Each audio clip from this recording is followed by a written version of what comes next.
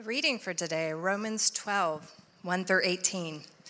Therefore, I urge you, brothers and sisters, in view of God's mercy, to offer your bodies as a living sacrifice, holy and pleasing to God. This is your true and proper worship. Wrong passage. It's not 12, it's 16. 16? Yeah. Okay. And then, so whatever you practiced is gone. That's okay. What do you got for me? Romans 16? 1 through 8, yeah, 16, 1 through 18. All right. That is my fault, not hers.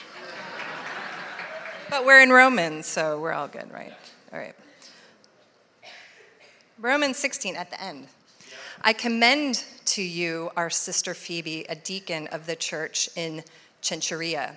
I ask you to receive her in the Lord in a way worthy of his people, and to give her any help she may need from you, for she has been the benefactor of many people, including me. Greet Priscilla and Aquila, my co-workers in Christ Jesus. They risked their lives for me. Not only I, but all the churches of the Gentiles are grateful to them. Greet also the church that meets at their house.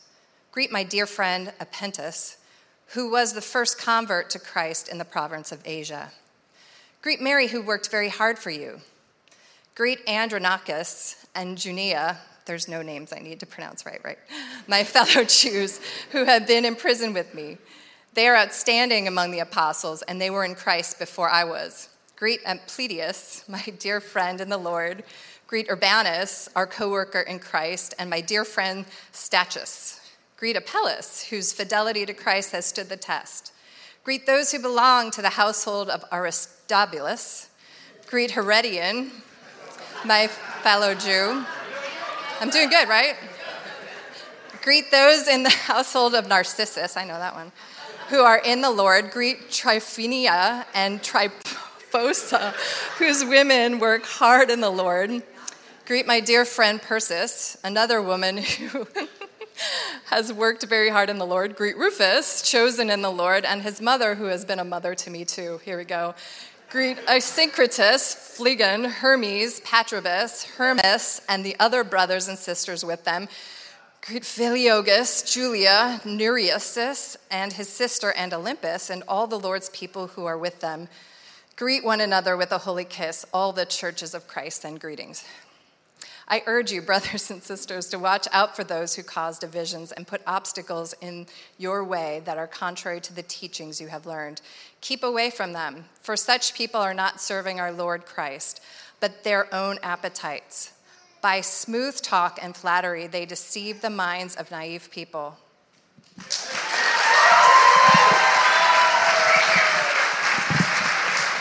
Well done. All right, check. Can everybody hear me? We good? All right. I don't even have to pronounce those names today. I'm so glad. That was like the best pump fake ever. You're going to read this. No, you're not going to. You're going to read this, and it's going to be hard. Great job. Hey, welcome to Romans. I have overstudied for this book for years and years and years. So I literally Monday, I was going to bed, and Sarah's like, I was all hyped up a little bit. She's like, what's going on tomorrow? I was like, I can't sleep. I get to write Romans tomorrow. I can't sleep. She's like, you can't sleep. I'm like, no, I can't even sleep. I'm going to be up all night waiting to get to my computer to write Romans. So there's so much. So I'm doing a few things here. I'm going to teach through it. I'm going to give you a baseline for how to read the book. Today's not going to be real meaty. It's going to be a lot of information that's going to tell you who these people are and who he's talking to. All these names we just read. And so I'm working on I already sent it to the house church leaders and house church hosts. You're going to be receiving part 1 of a reading guide for the book of Romans that I'm writing. This one's 4 pages. I think I'm working on part 2. I don't know how many parts it's going to be. There's lots and lots of information that can go with the book. So I'm just going to keep writing it all, and if it turns into some huge thing, then you got a huge thing. And that's what we're gonna be here for probably a year or so. Probably 5 years, who knows. But I'm going to pray, and then I want to first off talk to you about why we're going to do this backwards, why we're starting at the very end of the book and moving backwards, okay? So let's pray and let's jump into this. Father, thank you for everything you have been doing in our midst. Thank you for bringing us to this place. I pray that this would be a a very important time for us. I pray that we would see things we've not seen before. I pray that we would understand you and your church and the body of Christ in a way that we've not understood it before. I pray that this would awaken something in us. And I pray that you would begin to do your work right now, and that we would submit to you as things in our life come into view. I pray that we would come here and submit to you, and that this would bleed out into the house churches as we submit to each other in that space, and that it would begin to change how we interact with each other. Thank you, Father. We pray all of this in your name. Amen. Two things. I want to thank those of you who signed up to serve in the children's ministry over the last few weeks. I really appreciate it. We had like almost 10 people sign up to help, and that's a lot. And we always need a little more. So we should create that culture that like we expect each other to be in. You know what I mean? To help out. And also we had several people sign up last week for recurring giving, and that's a huge deal. Thank you very much. And we don't pass the plate. We don't beg for money or anything like that. We just kind of let you know when the things that we're doing are getting difficult because the number is getting low. And that's where we are right now. So I'm just letting you know. And I'm not worried. So here we go. Let's do this. Why? I'm going to give you a scene. You'll explain. You'll understand in a minute. Why are we starting at the end of the book? Well, when you read the end of a book, you tend to get like a final picture of where things are heading and where they're going. And what you see in chapter 16, amongst all these names, if you actually do some scholastic and academic study on it, what you begin to see is something very different from what you would expect to see when you actually start reading it in this way. But if you read it forwards, really, for the last 500 years or so, the book of Romans has been read in a particularly like sort of Lutheran way. I don't mean like denominational Lutheran. I mean like the way that Martin Luther read it. And the way that the Reformers read it. And the way that if you read the book from the beginning to end and you have the mindset of Reformed theology, it starts off in chapter 1 it starts off with a baseline of like, here's how terrible you are, you're a terrible, horrible sinner. And here's how much God's wrath is stored up, and he's ready to just throw it at you. Like he's like a giant wrathful snowball. He's ready to hit you with it. And it's been storing it up, and every time you do, it gets bigger and bigger. And in chapter 2, you see God's judgment coming. And in chapter 2, verse 5, it says, "But because of your stubbornness and your unrepentant heart, you are storing up wrath against yourself for the day of God's wrath." So there's like, be very scared, be terrified. And as you move through forwards, it starts off pretty angry, and we understand Paul, he seems to be a zealot here with an axe to grind, and so he's got some sort of, it almost reads like a bunch of puritanical writings. And then we get going, and I just snorted. And then as you move through chapter 3, 4, and 5, you begin to think that actually God has gotten very angry at the Jewish people, and he's abandoned them, and he's replaced them with these Gentiles, and we call that supersessionism. That's actually rather racist theology that we need to be very careful of, that we're not here to replace anybody, that God is actually doing something very different than we thought he was doing. And so like when you read it forward, this is how it sort of builds. And then by the time you get to chapter 8, you sort of see this call to faith and grace over works, and you see all that, and it sort of ends there. But then for some reason he goes on for 8 more chapters just being confusing. All right? And people get exhausted reading the book, and they abandon it usually around chapter 8 or so. Maybe you've done that yourself. You read, I'm like, I got it. Next book. And it's just an arduous journey, and it doesn't seem to make a lot of sense, and things go round and round, and it's hard to understand. So if you start, though, at the end of the book, and you build context first, the book becomes very, very different. It becomes a whole different story. You start to understand. It suddenly sets us free from trying to read the book of Romans as a theological statement. And so I want to start off talking about like what Romans is. Romans is a book about lived theology. And when I say lived theology, there's sort of systematic and like belief and doctrine. There's all these things that you hold in your brain. Those are theology, the ways you think about God. The book of Romans is not being written to give you more theology. It is being written to show you how that theology should play out in your everyday life. And so the book of Romans is about lived theology. It's not a doctrinal treatise. Paul is not, he's not writing a book about how to get saved. I'm trying my best to be like gracious and generous, and so don't read this as like I'm on the other team of anybody. But like, I don't believe the Romans Road is a particularly healthy way to read the book of Romans, when you lead people through the Romans Road. I get it. I understand what you're doing. It's a misreading of what Paul was doing, though, and I think we should be as honest as possible. If we're going to talk about salvation, let's read the Gospels. We're going to look at Jesus. When we read the books of Paul, though, what we are reading is Paul's theology, his understanding of Jesus and everything that he believes about Jesus being worked out in action.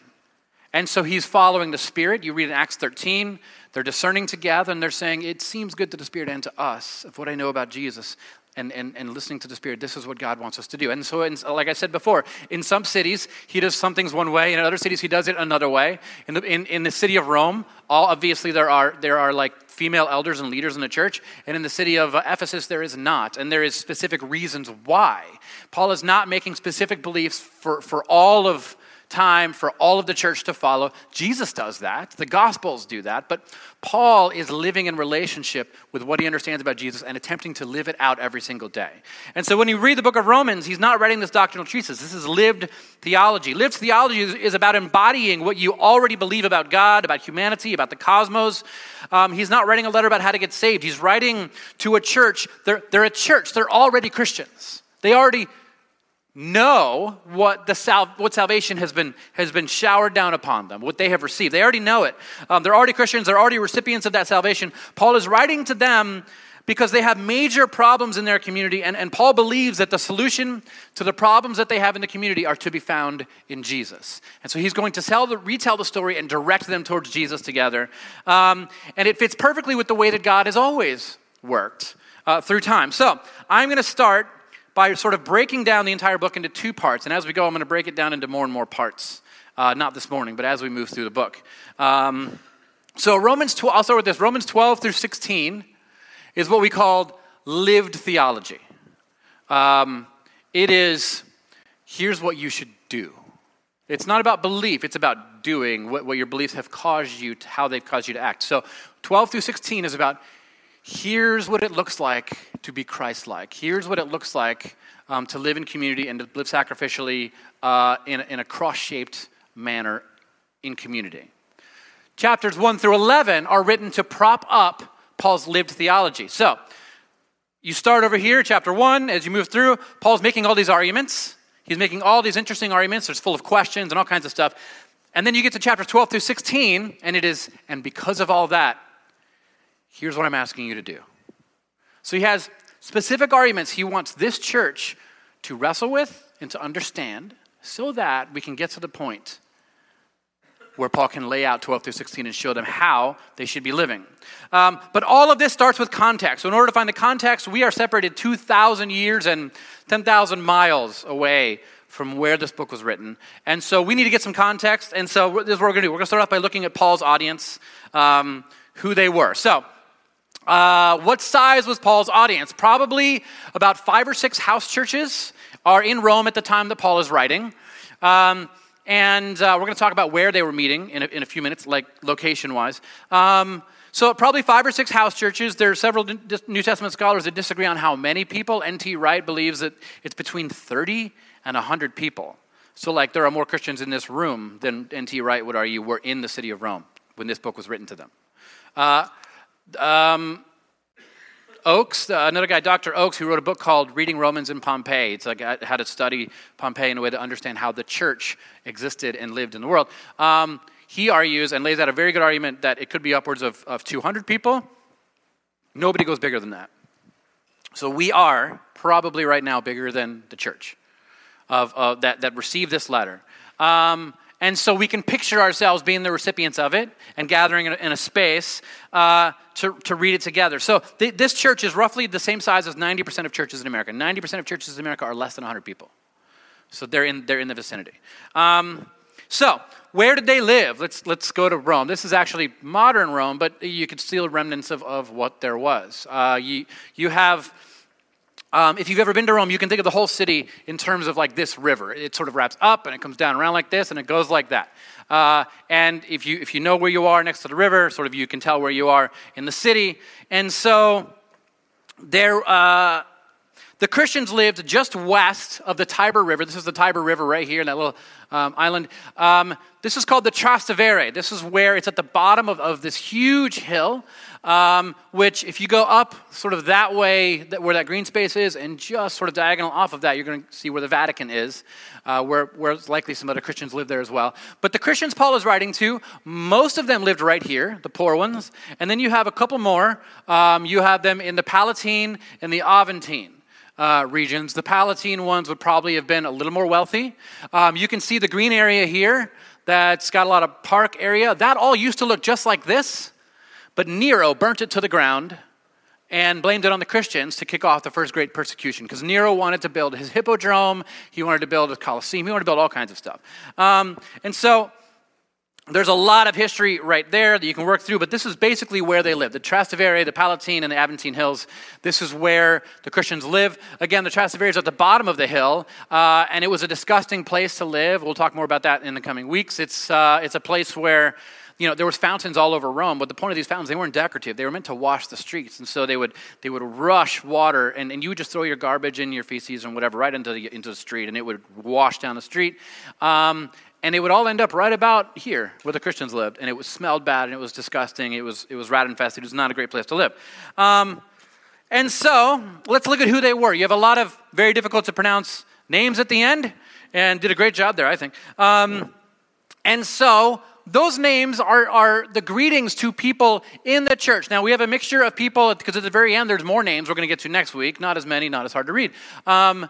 But those are the Christians in Corinth, and these are the Christians in Rome. And so you have them sort of all mixed together on a list here, because I wanted to separate them by nationality so that you can understand why Paul is writing the book. Every time a book of the Bible was written, there was an author who understood a reason to write the book, and there was a people who the book was written to. It was not written to you and me. It was not. It was written to them for a specific reason in a specific time.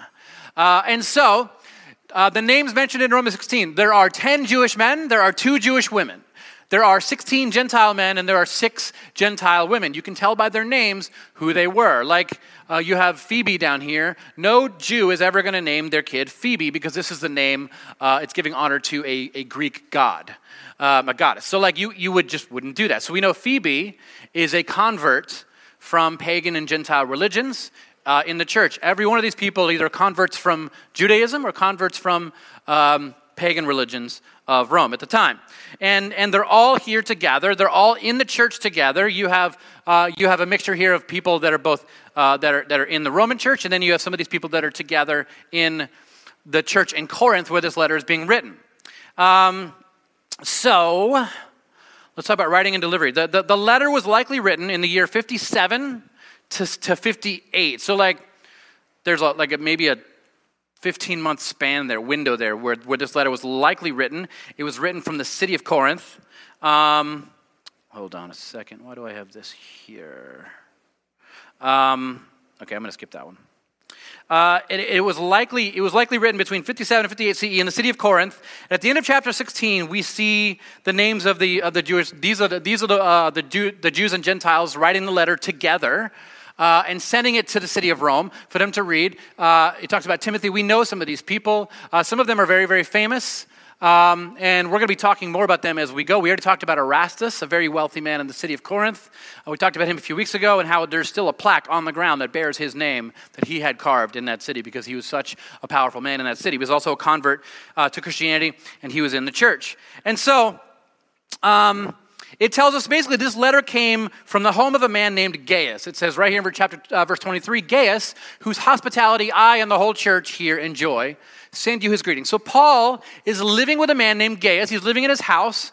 An ancient Roman villa that they lived in would have looked like this. This would have been their gathering area. There would have been rooms off of every corner. And so they would have gathered here weekly to sort of gather in a circle as a church. They would have shared a meal. They would have shared communion together.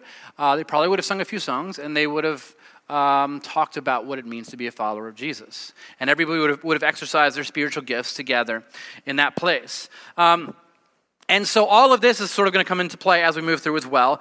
The church in Corinth has, as we know from our study in the book of Acts, the church in Corinth has had a very hard time as a church. They have had all kinds of divisions. You have, again, people like the wealthy Erastus, wealthy men like Gaius, and you have these poor Christians as well who were living there together in the city of Corinth.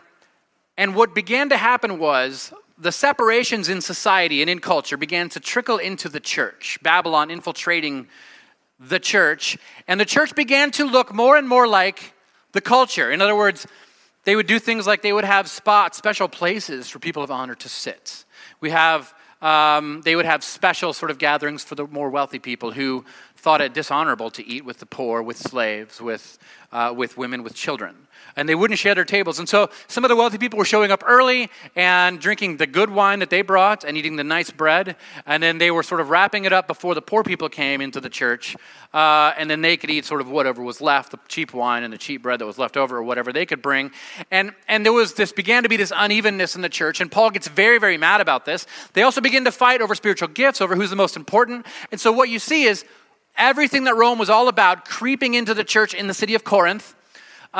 And they had to work through it. And so Paul writes them letters. He writes them several letters talking about this. But I wanted to point out something in just a second as well. If you look at verse 22, in this list of people that are in the city of Corinth writing the letter, it says this. It says, I, Tertius, who wrote down this letter, greet you in the Lord. And this is the part where people kind of freak out. They're like, wait a minute, Paul didn't write this? Paul didn't write this letter? Okay, so Tertius is a scribe. 99% of people in that day were completely illiterate. And basically you were considered illiterate if you couldn't write. If you could read but not write, you still were considered illiterate.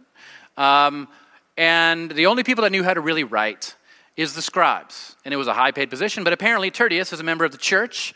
And so you can picture this. You can picture them gathered in this space, maybe pacing in circles, like talking, wandering. Maybe they're sitting in chairs. Maybe they're lounging. Maybe the pool is full, and they're resting on a hot day. And you can sort of picture them. And you got Tertius over in the corner with this desk and this big, probably piece of parchment, or perhaps a codex, maybe if he's writing on that. And he's got his quill, and they're all talking about, okay, what can we say to the church in Rome? They know that the church in Rome is having problems, and we're going to talk about what those problems were in just a minute. What are we going to do? How are we going to help them? And it turns out that everything that they want to say to the church in Rome, they've already dealt with. They've already worked through it. Everything that was happening in the city of Corinth is also happening there in the city of Rome.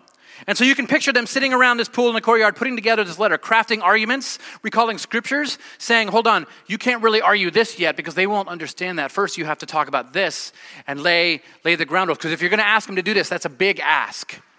You're asking them basically to lower their honor and welcome these other people. And that's really a really hard thing to ask them to do. So you have to have a good reason. So what you're going to do is you're going to go back to chapters 1 through 11, and you're going to craft this argument for why they should allow others at the table who maybe they don't like, or maybe they disagree with, or maybe they don't think belong, or maybe who bring down their own honor and bring them a little bit of shame. And so you're going to have to craft all these arguments in chapters 1 through 11, and then we're going to make the ask, and they're going to get it because we've laid down the argument. And this is what they would have been doing. All of them gathered around the courtyard, wandering and talking and writing and being like, hold on, write that down. And Tertius is writing, and then they're going to back up, and he's going to read it. What do we got? And he's going to read it all out loud. And they're going to be like, okay, hold on. What are we missing? And they're going to come up with more arguments, and they're going to add it in there. Then they're going to train a courier to perform the letter in the churches in Rome, in all of the house churches. And they're going to choose a woman named Phoebe, and we're going to talk about her next week. And Phoebe would have been the one who would go with she would be well-versed in all the arguments and all the theology that Paul has in the book. And she would have gone house church to house church to house church, preaching this letter and then resting and asking questions. And she would have not just preached it, she would have acted it out. They would have been maybe separate in the room, the Jews and the Gentiles, and she would put their fingers in their faces and then turn, look at the other one. And basically, she's not trying to perform, she's trying to be Paul. She's the ambassador of Paul, and so she's not trying to be like Paul. She's trying to be Paul. She's putting on her Paul costume, and he's telling her, make this face, and look at this person. I know they're going to be there. Their eyes are going to go up when you read this part, okay? So you want to look at them, and then you want to look at the other people. Take a pause and let it build up, and then you're going to turn and you're going to say this, and they're going to be like, ooh, and then you're going to be like, no, you shut up because it's this for you as well. And this is what Paul is doing, is teaching her how she is going to proclaim this letter, and it gets epic. So, in order to figure out what the problem is that they need to deal with, the church in the city of Rome, we have to look at their history and what they've been through already. So, I want to take a moment to look at the historical and political context of Paul's letter here. So, the original converts, the first Christians in the city of Rome, were not Gentiles. There were no Greeks. There were no Romans in the early church, in the city of Rome. 100% of the early church in Rome was Jewish, and it was connected to synagogues. Remember, like I talked about a few weeks ago, maybe last week, Christianity was a sect of Judaism when it started. It was just another train of thought that was paired well alongside all the other ones. They had a specific idea about who the Messiah was. They believed Jesus fit all these arguments, and their role was to argue for their guy, right? Eventually it broke away, but that wasn't for a while. The first generation of Christians were Jewish. And so you have them connected to all these synagogues in the Aventine and the Palatine area. Around 49 CE, there is an emperor named Claudius. And Emperor Claudius exiles all the Jews in Rome. He decides these uprisings, these violent protests, it's too much. I'm always putting them down. I'm exhausted from the whole thing. No more Jews in Rome. And they kick all the Jews completely out of Rome, and this begins another diaspora, like a scattering of the people as they spread around and they sort of begin to meld with other cultures and stuff, and they lose everything. All their houses are commandeered and taken from them, all their belongings, all their possessions. So the Jewish Christians in this church, they've been through a lot. They have a lot of pain. They've been kicked out of the only place that they've lived for a very long time. They lost their synagogues. They lost everything. And they get exiled from the city, and they just travel wandering to different cities, trying to find a place to settle down and be themselves again. So that happened in 49 CE. However, Nero, shortly after, becomes emperor, and Nero rescinds the Jewish exile in 55 CE. So we're a few years later, allowing the Jews to return to Rome. So they begin to return to Rome, but remember, they've lost everything. So any high status they had, any power that they had, it's like you're wandering now into a city where there is no one like you. Even though they remember you being there 6-7 years ago, they've gotten very used to not being around you. So you're walking into this city now. You have nothing. You have no possessions. You have the clothes on your back and whatever you can carry. And you try to go back to find a place to live. And the only place where you can afford to live now because you have no money is in the Aventine area, the poor neighborhood at the bottom of the hill, the smelly, disgusting district. And so you move in there.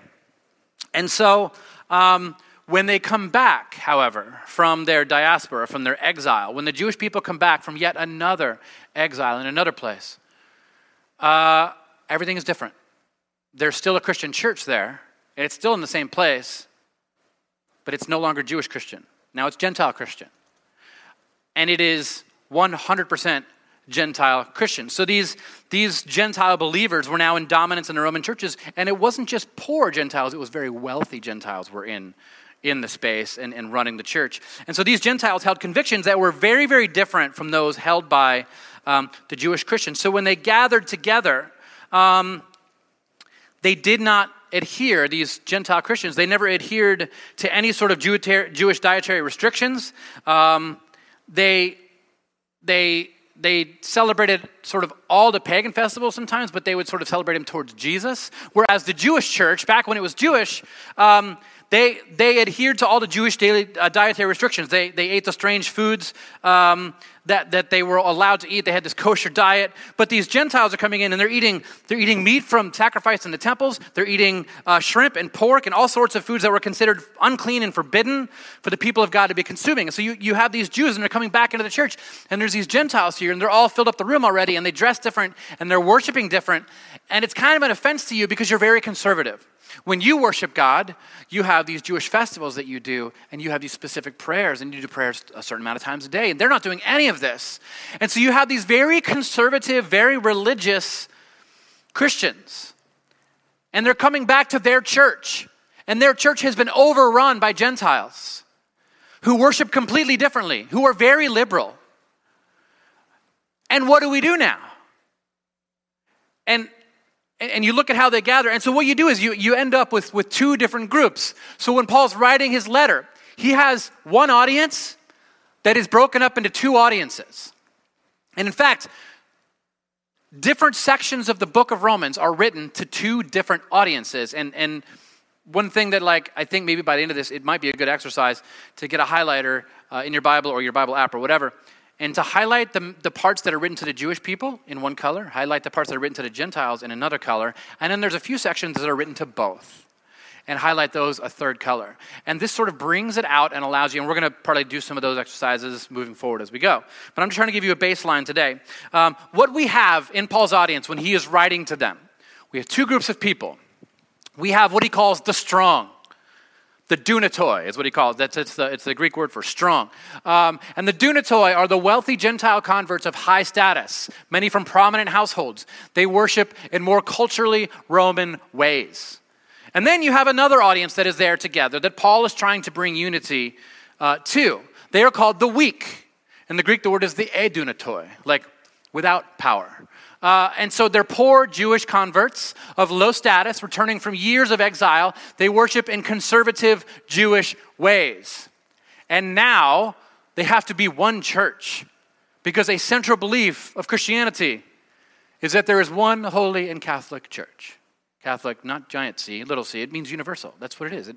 There is one universal church. There is only one. And so unlike us, they believed that. And they didn't separate and break into two different churches. They stayed together, but it was difficult. It was hard. And so what do? And it wasn't going well, apparently.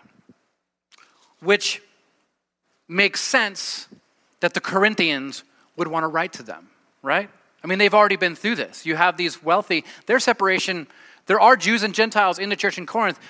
It seems to be at some level, some of their separation, but really most of their separation is fights over power. Who's the greatest? Who's the best? And you have high status and you have purposely low status people, and they're fighting. And how do they interact in a church together? Now, I can think of no more important thing to talk about today in the American evangelical church than the book of Romans if you read it backwards.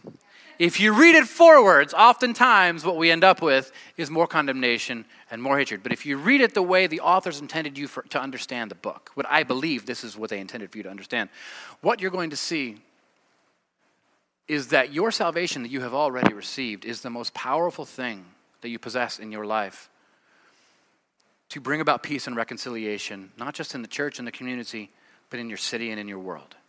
And if you fully understand what Jesus has done for you, and this is the argument that Paul's going to make from chapters 1 to chapter 11, if you fully understand what Jesus has done for you, then you will have no condemnation of anyone else around you. You will have embrace, and you will have gathering, and you will have the worship of Christ, and you will have a spirit that is humble and looks up to other people, not down on them, not demanding that they change to come to the church. Instead, allowing them to belong before they even fully understand. And let the Spirit do its work. And Paul's going to lay all of this out. And so Paul's letter to them is written about 10 years after Nero rescinded this exile, and this is the context with which they're writing. Now, I know that the... hold on a second. I'm getting a little ahead of myself. I got way off my notes. So there's all these poor people. They're starting over, and on top of that, they found themselves to be foreigners in their own Christian community. They're trying to return to and build community in. They find themselves to be weak. They're a minority of religious view. They're gathering amongst these strong, powerful people who they're a majority in the church. And once you realize that you have the minority view in the church, you feel powerless to help and serve and to be a part of anything. And so he's got all of these things that he wants to say, Paul and the church in Corinth, things that they want to say to them. I mean, so the book of Romans, if I can recap real fast, the book of Romans is not a book about salvation from hell or from purgatory or anything like that. The book of Romans is about how true salvation manifests itself in the church community. Romans is about how and why the cross reconciles us together in the midst of it all, of all of our division, of all of our hatred, and all of our bitterness, and all the ways that we have hurt each other and damaged each other. What part does the cross play in any of this? At what point are we able to to look at and say, well, the cross is actually the perfect example of the perfect healing device that we need in the middle of this conflict. Instead of just cutting them off and moving away from them, it's okay, I'm going to carry my cross and I'm going to walk towards you closer and closer and closer, and to build these relationships so that the Spirit can unify us together. So Romans is about it's about how and why the cross reconciles us together. And I love the thought that this letter came from the church in Corinth, because this church had been through so much already. Remember when Paul visited in 50 in the year about 50 CE, he noticed all of the same problems in their church, and he writes to them several letters. He actually wrote 3. We only have 2 of them. We have 1st and 2nd Corinthians. There was another letter probably between the 2, but we're not really sure. There may have one been before the first one as well. We're not really sure. But we only have these 2. Wouldn't it be awesome, though, if one day we find the other one? Sometimes I think about stuff like that and I nerd out a little bit about what that would do. That would just be incredible. And so Paul is gathering with this people whom he has already written to and worked them through their problem. I mean, remember 1 Corinthians 13. This is a passage that people read at weddings and stuff like that, and that's great, and that's fine, but it wasn't written with the happiest sentiment. These people were fighting. This was meant to be read at like a church gathering, maybe like a business meeting that had gone really bad. Like they're fighting over power, who's the most important in the church. And Paul writes to them, and he tells them that love actually does all the things that they have not been doing. The reason he mentions love is patient is because they have not been patient. Love is kind. They have not been kind. Love does not envy. They were envious of each other. Like everything that Paul mentions here, he mentions because that is what they were doing. So if you read it like that, love is patient. Love is kind. It doesn't envy. It does not boast. It's not proud. And if you've ever read about Roman boasting and Roman pride, it was a real thing. You can read these letters that are like, by the time I was 12, I had slain my first 1,000 troops. Like the way that they would just make up stuff and brag and write in the ancient world to sort of build themselves up. They were apparently doing this in the church as well. They were showing up and like, I healed 7 people last night. just whatever, like bragging and boasting about how spiritual they are. Love, it does not dishonor other people. It doesn't lower them. It's not self-seeking. It's not easily angered. Apparently it's like, it's not easily angered, Bob. You know, like, it keeps no record of wrongs. Janice. Throw it away. Love does not delight in evil, but it rejoices with the truth. So they were laughing when other people fell. They were taking delight in people's sorrow, because then they could say, look how much better I am. I see this on a regular basis. I saw this all week when another pastor last week had to confess something that he fell into. And the rest of the week, I watch all my Christian brothers and sisters sort of fist in the air, cheering, talking about, like, there's not this pain. Some of them had genuine pain for the victims and all that, but I saw an awful lot of gloating. I saw an awful lot of sort of braggadociousness, posturing. How dare? You think you're better? I mean, yeah. It doesn't delight in evil, but it rejoices with the truth. It always protects, it always trusts, it always hopes, it always preserves. True love cares about each other. True love mourns when people suffer. True love mourns when people fall, when people act in ways that are self-destructive to themselves, to their community. True love sees it and cries and mourns. And he's writing to them saying, like, and this is none of this is you. And apparently, they worked through it. They were able to find healing. And Paul was able to go and see them and spend time with them and bring about this healing that was so full and so complete that they can look back now and read the letter Paul wrote to them earlier and say, I mean, that began to pull us out of it. What if we wrote a letter to the Romans? I know they're going through some heavy stuff. I know they're having a difficult time. We oftentimes think that Paul just decided out of nowhere, I'm going to write a letter. I'm going to call it Romans, and it's going to tell the whole world how to get saved. That is not at all what we're reading. These are actual communities with actual problems. And the people in the city of Corinth gathered together and write this letter because they want to help save their brothers and sisters. They see them getting torn apart. They see the world creeping in and prying them apart in little pieces. I mean, if you look at 1 Corinthians 13:12, you can see why why they needed a shift in their idea of love and how love worked. And Paul writes all this, and then Paul writes this as well. He says, I know in part, and then I shall know fully, even as I am fully known. And the reason he writes this, he says, look, I practice unity, I practice love for my enemies, I practice all this, and I accept you as you are, and I love you, and I don't condemn you, and I don't judge you, because I only know you in part. I only see in part.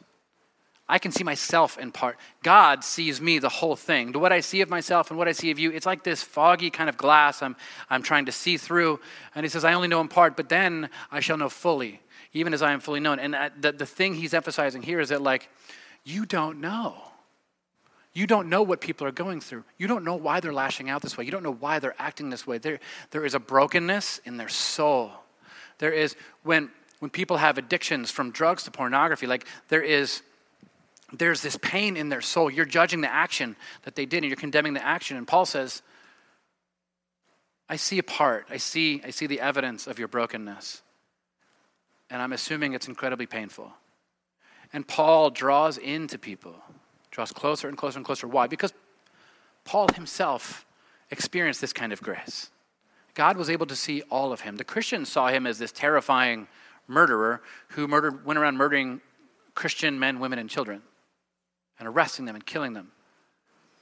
But God saw the whole of Paul and saw what he had gotten wrong, saw the brokenness in him, and revealed himself and brought healing into his life. And so Paul was able to go, somebody who was picked up from the very, very, very, very bottom, like a murderer of men, women, and children. And Paul makes him the voice. Jesus makes Paul his voice, because Jesus knows that Paul, someone who has been forgiven so much, is the perfect one to enter into these situations where people are fighting and tearing each other apart. He's like, you have to see each other. You have to draw close to each other. You have to know each other. You can't judge from the outside. You can't just stand there and hurl a judgment at somebody, because you don't know. You don't know their story. You don't know what they've been through or how they got here. You don't know what kind of information has indoctrinated them or manipulated them or the pain that they've been walking with. You don't know. And so Paul draws in. He does this, and it works. And it brings the Corinthian community together in a way where now they can sit in a space at Gaius' house with Tertius, and they can say, you know what they need? They need a letter. Let's do that. Let's craft a letter that we can write that will wake them up to what God has done for them, so that they can begin to do that for each other, so that they can begin to find healing. And it's this beautiful, incredible way to start to understand the letter. So we have, this is Paul and the church in Corinth. This is what they're going to do. They're going to use the story of God's people and the teachings of Jesus to awaken them, not just to what he saved them from, but what God saved them to. Because your salvation is for all of us. It's not just for you. The salvation that you have experienced, the ways that you have been set free, and your eyes open to the idea that Jesus really is right now ruling over all of us and over everything, that there is somebody at the wheel, in charge. And yes, as they say, that the curve of history is very long, but it bends towards justice. I think it was Martin Luther King said this. Yeah, it's a slow-moving thing. God is bringing justice. There is somebody at the wheel, and we can trust that all we have to do is be the presence of Christ here. This is what they're sitting around attempting to do, attempting to help them see. And so he's got these questions like maybe you've allowed the empire to use your faith as just another way to divide you. And this is what was happening. All of the ways that the world has divided people by money, by race, by everything that we can name, all of the ways, from simply even like what kind of computer do you use, what kind of video game console do you play, we will separate ourselves over everything. Anything we'll get tribal over. And the world is doing this, and Paul is here, and he's gathering these people together, and he says, hey, some of these separations are creeping into the church, and we're going to deal with that. And so imagine also today that what happens, like when a church falls into trial, into difficulty, the ways that we judge each other. I want us to be the kind of church that when we see another church, a local church, a faraway church, when we see them struggling, our first mindset is there may not be, but is there anything that we could say to help? Is there anything that we could do? Is there some way we could reach out and bring healing? Everybody from top to bottom needs healing in a culture that has gone bad. how can we begin, a church culture that's gone about how can we begin to make it right again. And so there's this whole different way that once the gospel has gotten a hold of you, a different way that you can look at the world around you. You can look at these other churches and you can look at your brothers and sisters in Christ and say, look, huge brokenness here, and huge brokenness here. Let's walk together. I'll listen to you. And we'll take communion together. We'll always take it. This is one of the reasons we take communion together every single week, and we always have. Because we have various views, a lot of which actually come against each other in this room. But if you set the communion table out for a bunch of Christians, they're all going to take it. Because we all understand what it is. We all agree that this is how the body of Christ comes into the world. Through the body of Christ, this is how healing and salvation come. Through the body of Christ being broken and poured out for everyone else. This is the invitation.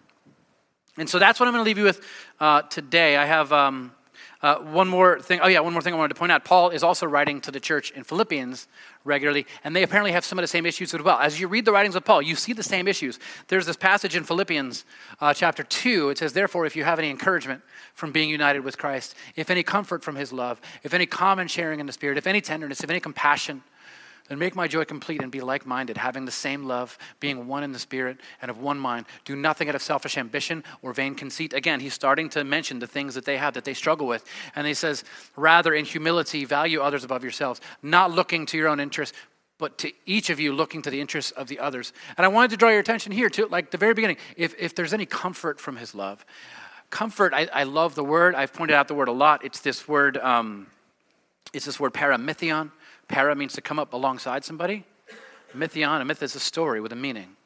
So it's like coming up along somebody and telling them your story or any story that will help them grasp the way forward, help them be encouraged, help them in their situation say, look, we were here. This is what the church in Corinth is doing. This is what Paul's doing in every letter, but this is what the church of Corinth is doing to the church in Rome. We've been there, and God has brought us through. There is hope. And so I think what you're going to find when we study this book is hope for the world, hope for the church, hope for Reformation. And I really do believe this is going to be a really important time of growth for us. I really do. So get involved in a house church and talk about it with people. Check out the website if you need to find one there. I'm going to wrap up now with a word of prayer, and then we'll say the Lord's Prayer together, shall we? Father, thank you for this place and these people. Lay the path out before us. Make it straight. Let us follow it. Let us be humble. Let us not rejoice in the failures of others. Let us mourn with them and walk with them.